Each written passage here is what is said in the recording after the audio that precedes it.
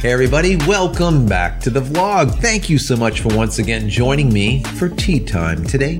We have a little bit of Misty Morning and Focus combination. Really, really good stuff. You know, I love the zing and I love that bergamot. It's so good. Well, I want to thank you guys for being here. Hopefully you're having some tea or maybe cup of coffee, maybe some rum or whiskey, depends on where you are on the other side of the planet. We'll see. But you know what? Let me show you something. I just picked this up. Do you love it? Tell me you love it. Jack. I'm going to have to use this maybe in my next video. I love Jack. Another coffee mug for the season, right? It's Samhain. It's Halloween. Only about a week or so away. Absolutely love it. Love it, love it, love it. So much fun. Remember, guys, I put together these short stories, these readings that I did. My last reading was The Raven by Edgar Allan Poe. Go check it out. You can look in my playlist. Maybe I'll put a little card up over here. They're a lot of fun to do. Let me know what you think about them and if you want me to do some more in the future.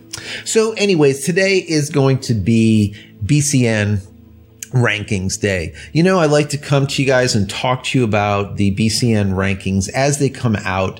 Why? Because it's nice to know the direction of our market. Where is it going? Who's on top? Who's on bottom? Who's in the middle? Who's coming up? Who's going down? What's going on? It gives you a little bit of a sense of where the market is going, where the different companies are going, and maybe where you should put your money and possibly where maybe you should kind of get away from as things start tanking for some of these companies, right? If you guys know or not, Sony was the #1 mirrorless camera maker, let's say, all the way up to like 2018 when it came to full frame. And they own the market, right? They made a ton of money selling full frame mirrorless cameras because no one else was doing it. Well, that all changed in 2018. And now we're seeing a lot more of these full frame mirrorless cameras being put out by the different manufacturers. It's almost like a mad rush for money. We see Canon release the EOS RP in April. We have the R5 in July. We have the R6 in August. So that was a lot right then and there within a few months. We also have Nikon. They released their Z5 in August. That was another bump when it comes to full frame mirrorless. And we have Panasonic to release that Lumix S5, and that was in September. Once again, another bump. And we have Sony soon to release the A7C as well as the A7S III. And now, of course, Nikon momentarily will have their Z6 Mark II and their Z7 Mark II. A lot of full frame mirrorless cameras that are competing directly with Sony. Like I said, we're talking about a major difference compared to 2018 and prior to 2018 where there was just nothing. Sony just ruled the roost, right? This is a major blow for Sony when it comes to the overall number of sales because now they actually have competition. Now, interestingly, Canon's R6 was the #1 mirrorless camera, full frame mirrorless camera in September.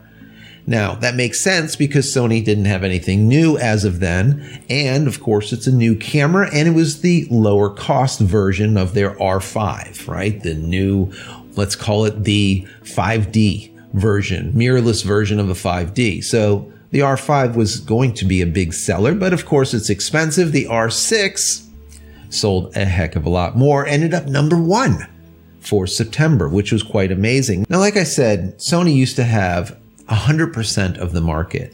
And as time is going by, it went down to 80%, to 70%, 60%. It finally hit 50% of the market and then broke. And as of today, we're sitting at 43.8% of the market. So here you go.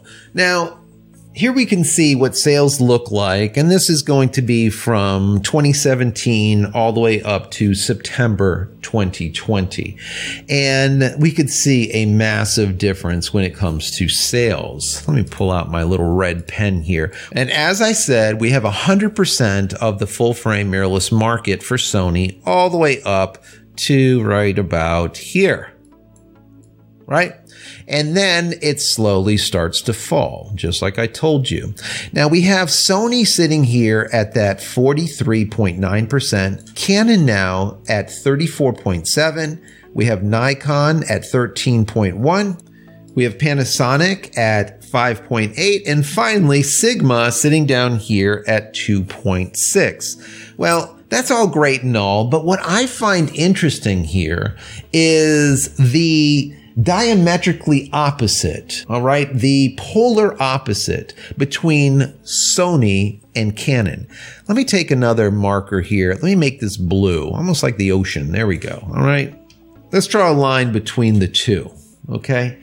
And as we can see here, this is really interesting. They are absolutely almost mirror images of each other.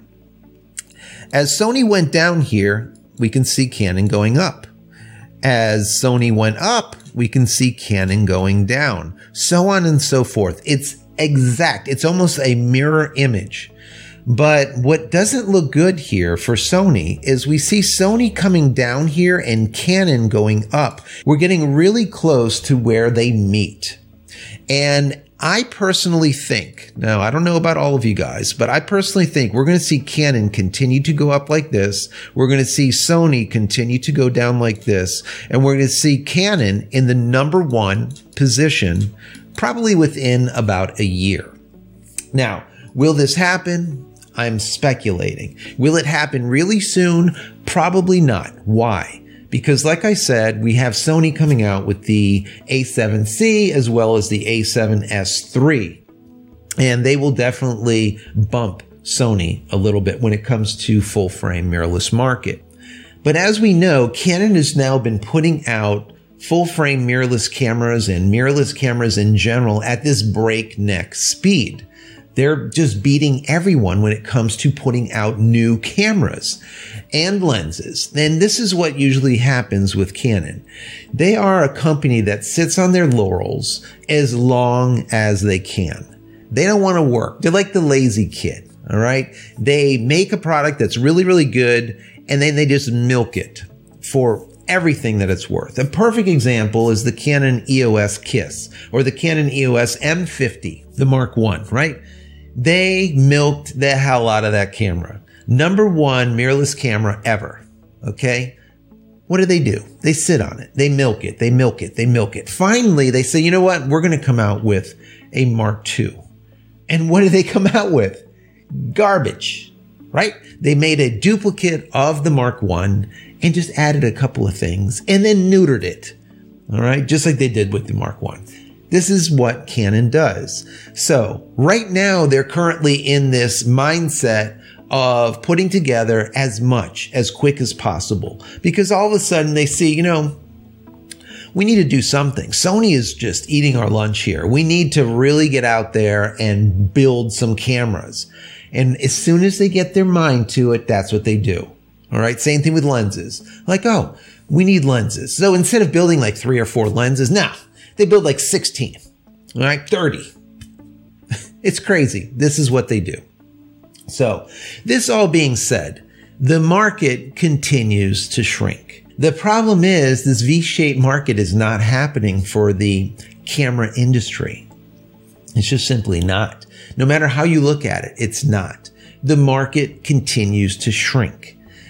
Phones are continuing to get bigger and better, faster, larger sensors. And currently the #1 camera in the world, if you know it or not, is the iPhone. Truth be told, right? Is the iPhone. So that's not good. All right. That is not good. Now, we see that the industry as a whole is taking a major hit, and we see that they are trying to come back. It's not like they've just laid down and said, that's it, we're out of it, like Olympus.